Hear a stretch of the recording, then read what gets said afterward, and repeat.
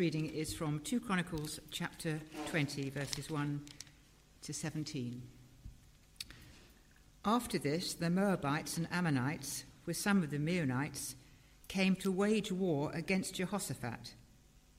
Some people came and told Jehoshaphat, "A vast army is coming against you from Edom, from the other side of the Dead Sea.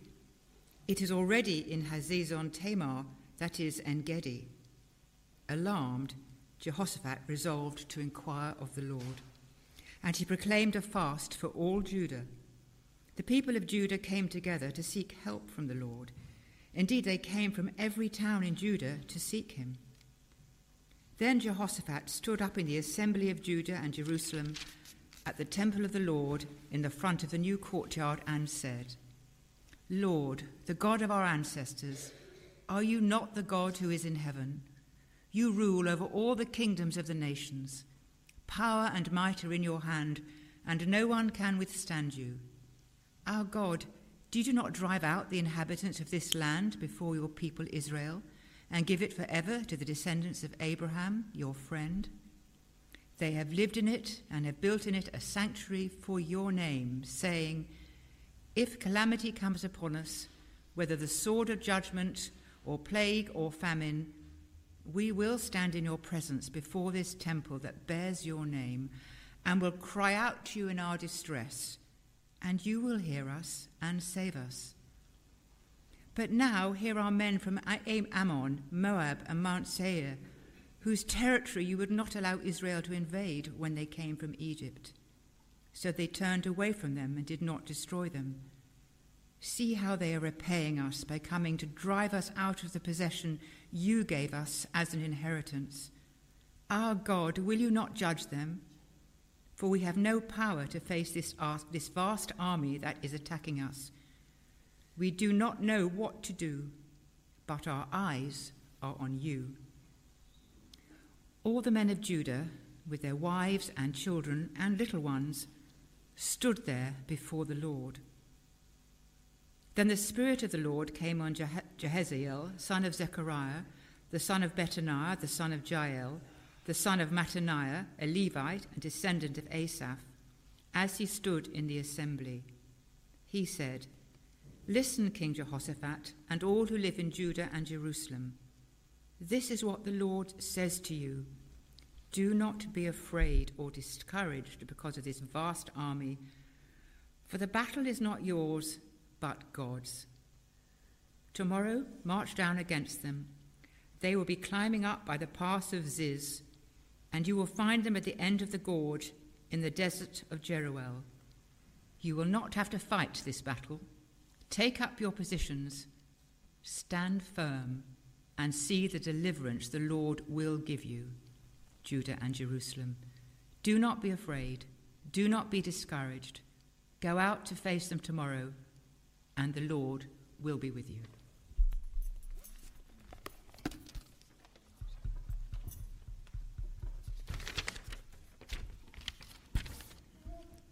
Jehoshaphat bowed down his face to the ground, and all the people of Judah and Jerusalem fell down in worship before the Lord.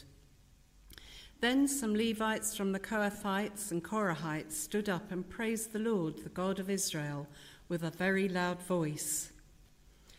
Early in the morning they left for the desert of Tekoa. As they set out, Jehoshaphat stood and said, "Listen to me, Judah and the people of Jerusalem. Have faith in the Lord your God, and you will be upheld.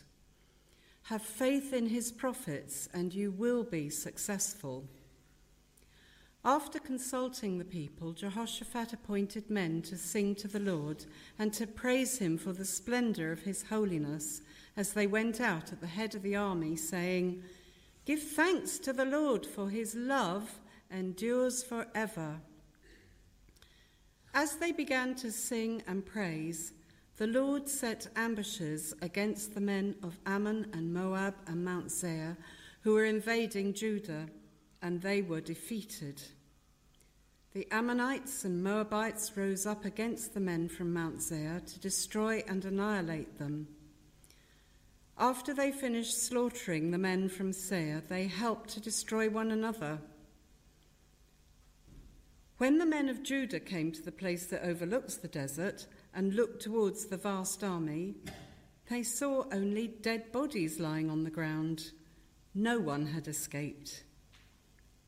So Jehoshaphat and his men went to carry off their plunder, and they found among them a great amount of equipment and clothing and articles of value, more than they could take away.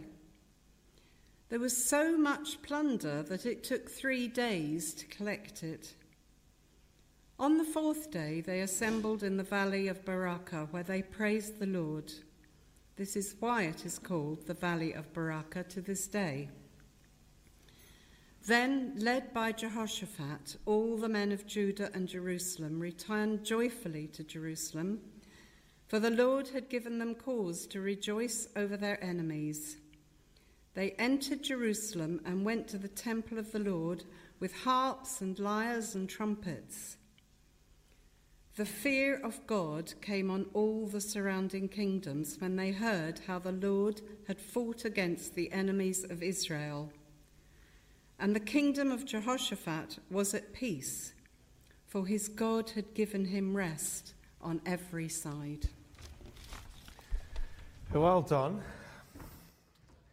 Well read, both of you, and beautiful prayers as well, David. Thank you so much to everybody. Do you ever have one of those days we wake up in the morning and you think, I just want to stay in bed? Just occasionally. And you would pull the duvet over you and you hope all the things you've got that day, you think, maybe it'll just go away. Do you ever feel like that? Does it go away? No, it's still there when you get up. Unfortunately, you do have to get up eventually. And sometimes life can be overwhelming. Sometimes you can feel like you can't cope. But let's learn from this amazing King Jehoshaphat. Lord, we do not know what to do, but our eyes are on you. When you feel overwhelmed, put your eyes on God. When you don't know what to do, when you really would rather stay in bed and let the duvet cover you, fix your eyes on the Lord. So this month is the 2nd anniversary of the invasion of Ukraine. And I don't know that President Zelensky knew what he was taking on when he went from being a comic actor to being the president of Ukraine. Do you know that if you watch Paddington in Ukrainian and hear the dubbed voice, he is the voice of Paddington. In Paddington 1 and Paddington 2, they're great films. That was what he was doing before he was president, and now he's faced a vast army of Russian soldiers, the Russian army for these last 2 years. Would you want his job? Would you want to be in that situation? How tough is that?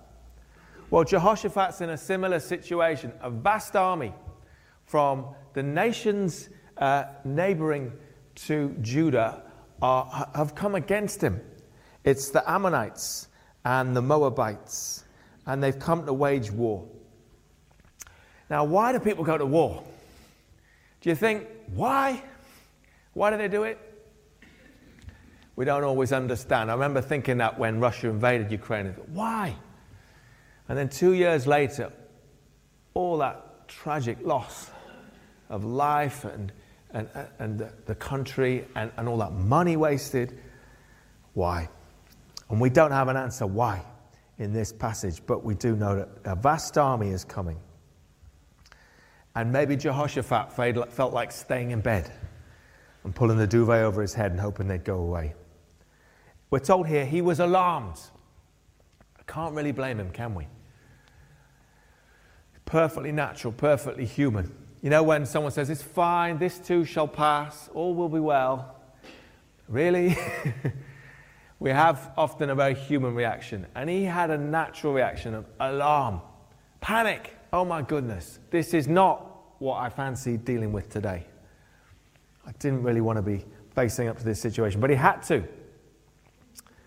Now, when we panic, when we're alarmed, when we face a challenge, what do we do? What do I do?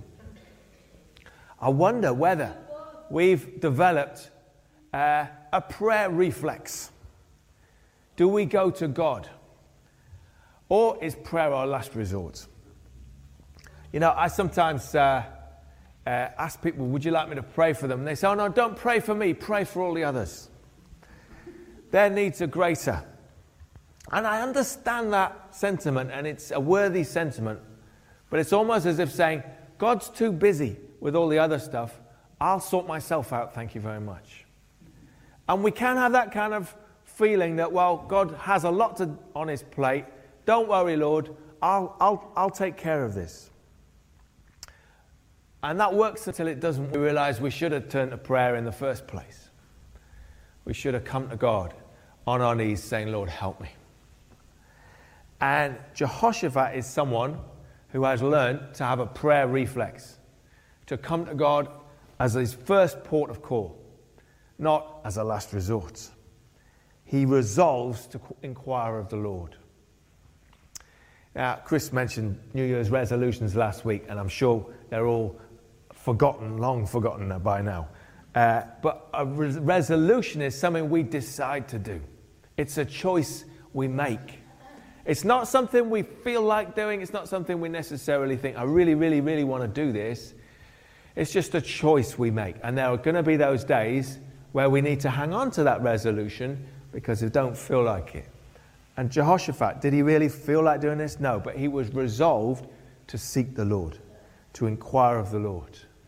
When he's faced with a practical problem, his answer is a spiritual one. I wondered, can we learn anything from that? Sometimes we think we need to deal practically and go straight to the practical, but he goes, no, he goes to God. He comes to the Lord first. Now he knows it's not just a me problem. It's not something just that he has to deal with. It's facing the whole nation. So he proclaims a fast for all of Judah. Now, by this time, the kingdoms have divided. The northern kingdom is Israel, and the southern kingdom is Judah, and Judah is the one under attack. And he proclaims a fast. You know, sometimes we have that reaction of, what is it, fight? What do we say? Freeze, flight, fight, flight. Different reactions. We can also fast. That's another F. And fasting is a response that says, Lord, we need to get serious about this. Lord, I'm going to fast from food. And what that does for us is it clears the airwaves between us and God. Sometimes there's interference, basically on our side, not on God's. But nonetheless, a fast can help us connect with God. It's connected to prayer.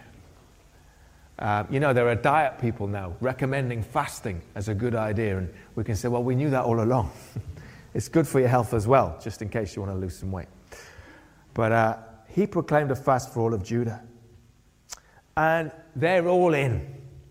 They know it's the thing they've got to do together.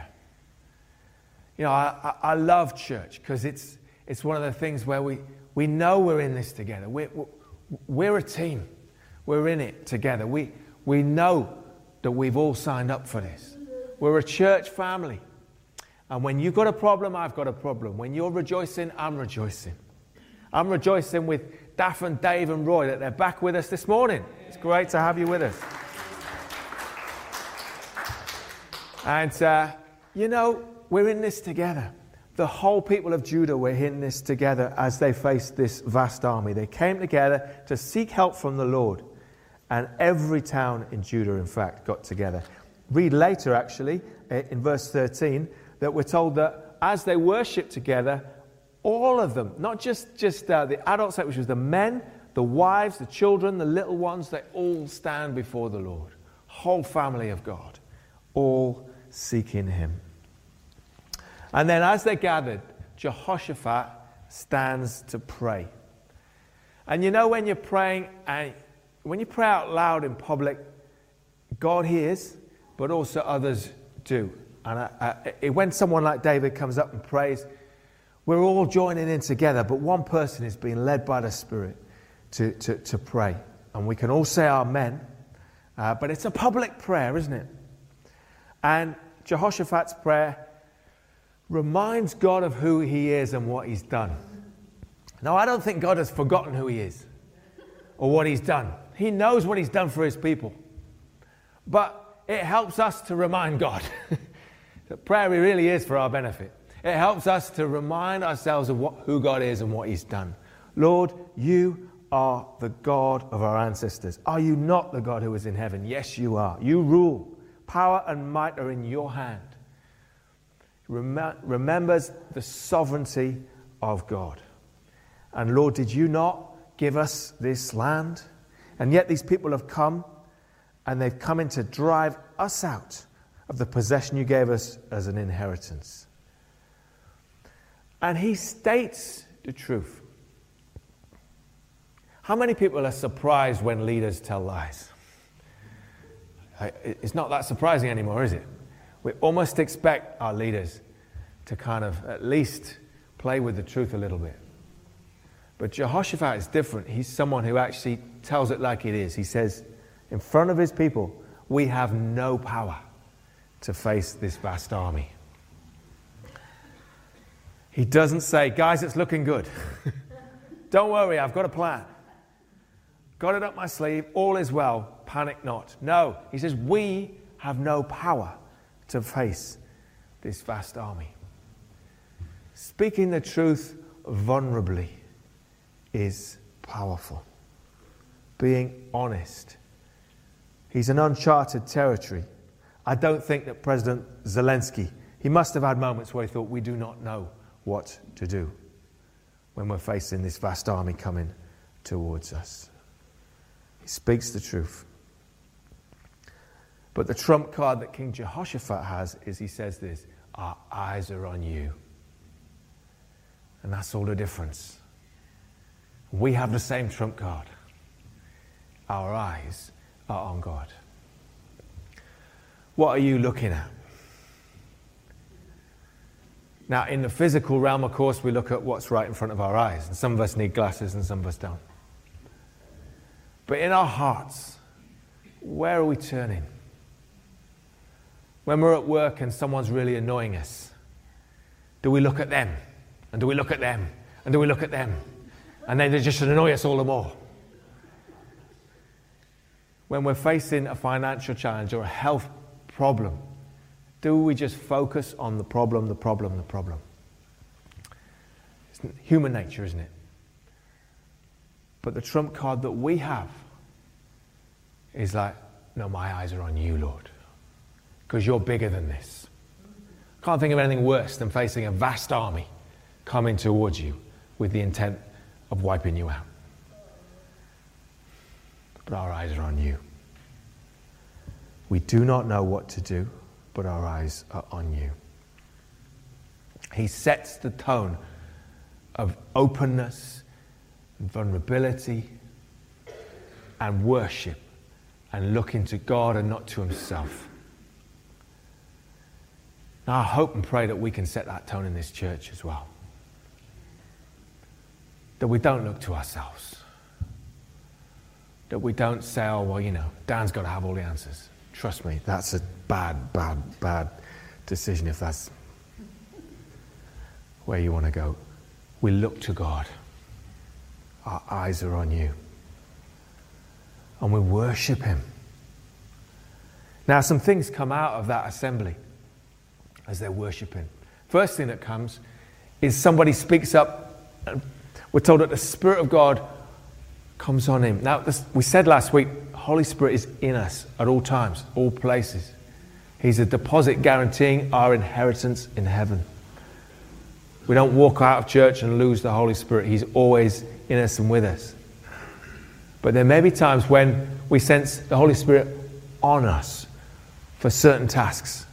And certainly that was the case in the Old Testament. Since Pentecost, he's with us all the time. But, you know, the Spirit anoints us for certain callings. Jennifer is anointed by God for her calling in Paddock Wood. You're anointed. And it doesn't mean it has to be a church thing. It can be very much what looks like a secular thing, but God has called you. God has anointed you for works he's prepared in advance for you to do. Well, this person here, Jahaziel, speaks out a word from God because the Holy Spirit inspires him. And he declares it to the whole assembly, declares it to the king. And he says, do not be afraid. Do not be discouraged. It is a vast army. Call it what it is. But the battle is not yours. It belongs to God. You don't have to fight this battle. God will fight this battle. Now, we're not, thankfully, in a time of war in our nation. But it's always true to say that we're in a spiritual battle, aren't we? And sometimes we say that. There is a spiritual battle, and there is. Now, we're on the winning side. Jesus has won the victory on the cross. He rose from the dead. The victory is Jesus's and ours through him. But the battle continues. We know the outcome, and yet war continues in the spiritual realms. Our battle is not against flesh and blood, but against spiritual forces of darkness. We know that. But the battle is not ours to fight, it's the Lord's. Now, does that therefore mean, well, we don't have to do anything? All we need to do is stay at home under the duvet. Actually, we've still got to get out and do our bit. And I find this a really fascinating insight from this passage, because what happens is this prophet speaks and says, the battle isn't yours. You don't need to worry about it. God's going to win this for you. And yet, you need still to take up your position. You'll need to still stand firm and get out there. You know, God equips us and empowers us when we go for him. We say, Lord, I'll be a witness for you, but I won't go until I'm equipped. But it's in the going that God equips us. It's in the stepping out and taking a risk that God will say, here you go, here's what you need. I bless Jennifer because she is taking a risk. She's stepping out. And I bless you because I know lots of people stepping out and taking risks. It's not always visible to everybody else. It's in the going that God equips us. So Jehoshaphat responds with worship. Bows down. And again, his leadership leads all the people to fall down in worship before the Lord. And then it would seem spontaneously, some Levites, they stand up and they praise the Lord with a very loud voice. I love the fact that in this church, God gives people prophetic words. God inspires people to share. Just last week, I was getting towards the end of the service, and then suddenly Chris was here, and he shared. And then there was a couple other people. And that was awesome. And God is leading different people in different ways in this church. Leads some people in music to lead us. But it may be that you have a song on your heart. There's a certain, when the Spirit is moving, there can be real freedom. And it's not all led necessarily from the front. Different people can share in different ways. And Jehoshaphat is encouraged. He's empowered. So then the next morning, early in the morning, he gets up and everybody else with him, and they go and they take up their position. And Jehoshaphat has been encouraged by the prophetic word, by the worship, by the times of prayer. And he says to his people, have faith in the Lord and also have faith in his prophets. Have faith and you will be successful. Now, I don't know whether Winston Churchill during World War II said, I'll tell you what we need to do. We need to get everyone singing. I do know that the King called for National Day of Prayer. And then this is a similar situation here. But Jehoshaphat here, after consulting the people, He appoints people to sing to the Lord and to praise him as they go forward. And this praise is at the head of the army. And they sing, give thanks to the Lord, for his love endures forever. There's a song we've sung recently, and it says, my weapon is a melody. Why do we sing? Do we sing because we've all got amazing voices? Some of us really haven't. Sorry. But you've got to grit your teeth and just say, it's not about a tuneful noise to the Lord, it's a joyful noise to the Lord. Why do we sing? Do you know what? When God's people come together, what always happens? We always sing. It's an age-old thing. We do it because there's something powerful about bringing ourselves to God in worship. The atmosphere changes when we praise God. When we speak out our worship through song, and you know, some people say, oh, I don't like to sing. Well, you know, we still do it. It's a sacrifice of praise. You might not like all the songs, but it's a sacrifice of praise. It changes the atmosphere and it's powerful. And get this, as they begin to sing and praise, this is verse 22 of this passage, what happens? The Lord fights the battle for them. The Lord sets the ambush for the enemies. It's as they worship, God takes care of it.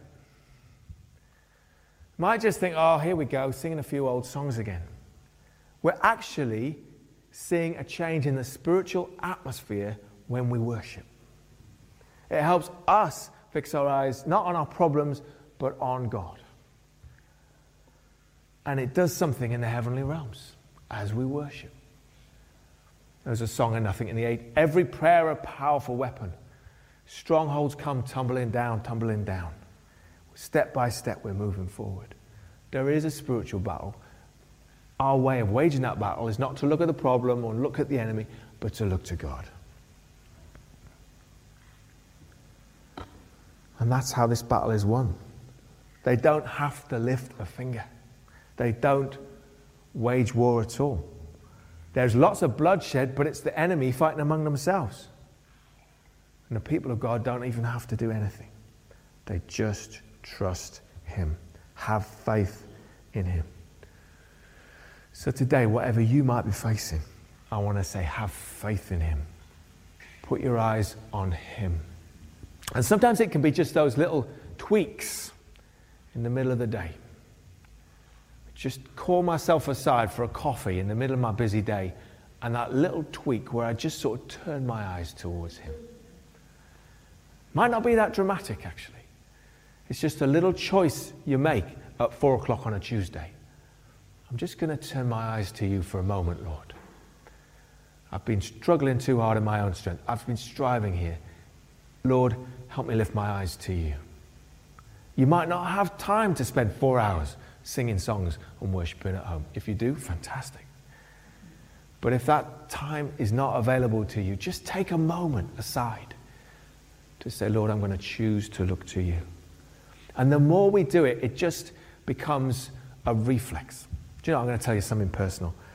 When I brush my teeth, I've got an electric toothbrush, and it gives me 30 seconds to brush here. And then when it goes bzz, it goes like this. I can change. Yeah? Has anyone else got a toothbrush like that? So it means I do all bits of my mouth. I do clean my teeth properly. Well, of late, what I've decided to do is when I'm brushing my teeth, I'm standing on one leg. And the reason is do that is because it's actually good for your balance to learn to stand on one leg. Yeah? And and then when the buzzer goes, I switch to the other leg. Sad but true. But when I first started doing it, Tanya would walk in and I'd be like, oh, I'd be falling over. Now, if I shut my eyes, then I got problems. Don't do that. But I can stand on one leg for 30 seconds. At first, it felt really like, ugh, and I had to remind myself to do it. Now, I just do it without thinking. Standing there, on one leg brushing my teeth. I do brush my teeth twice a day. So that's not bad, is it? We develop habits, hopefully good ones, and they can become second nature once we develop them. I think it takes about 6 weeks. But once you've done it, it just becomes like second nature. And if you can develop that habit of prayer, that reflex of prayer, and please, please, please, there are no rules. Do what works for you. Choose whatever time of day works for you. There's no time like that. God always get really pleased with you if you pray for 20 minutes, but 10 minutes, oh, God's still frowning. No, no, no. You might just do what works for you. And it might be a case of, I'm just going to take a moment aside in the day. We're all different, and I think that's wonderful. But put our eyes on God. And especially when you don't know what you're doing. Lord, I don't know what to do. But my eyes are on you. Let's pray.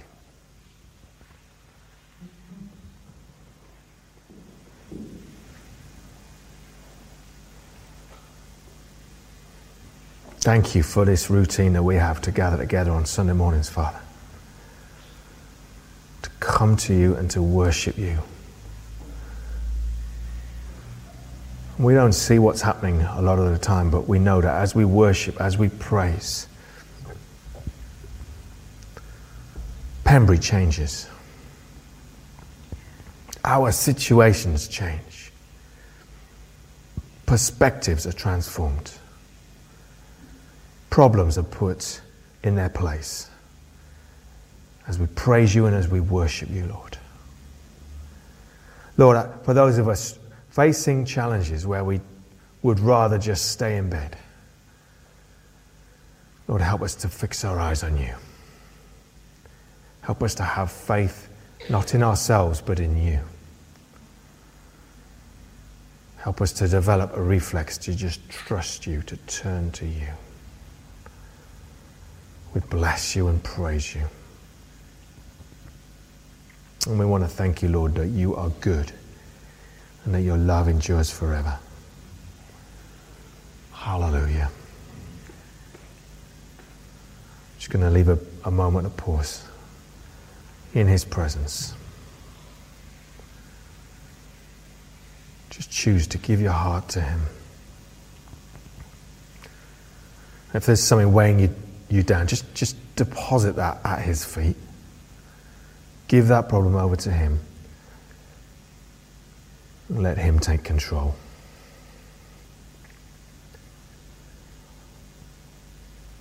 God does care about your situation.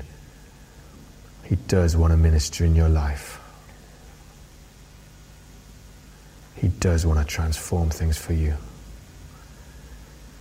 He wants to take things out of your hands so that he can transform them for you. Bless you, Father. Our eyes are on you right now. Our hope is in you. And our faith is in you. Thank you, Jesus. Thank you, Jesus. Kim, would you come and play, please?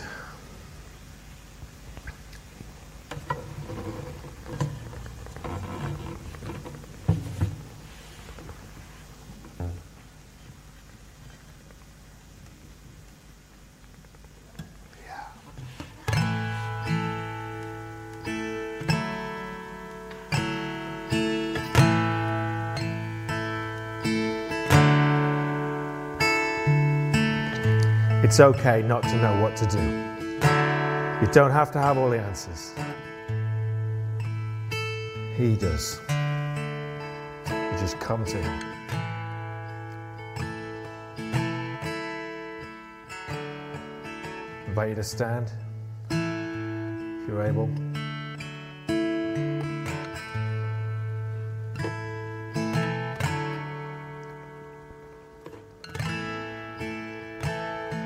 Let's give our hearts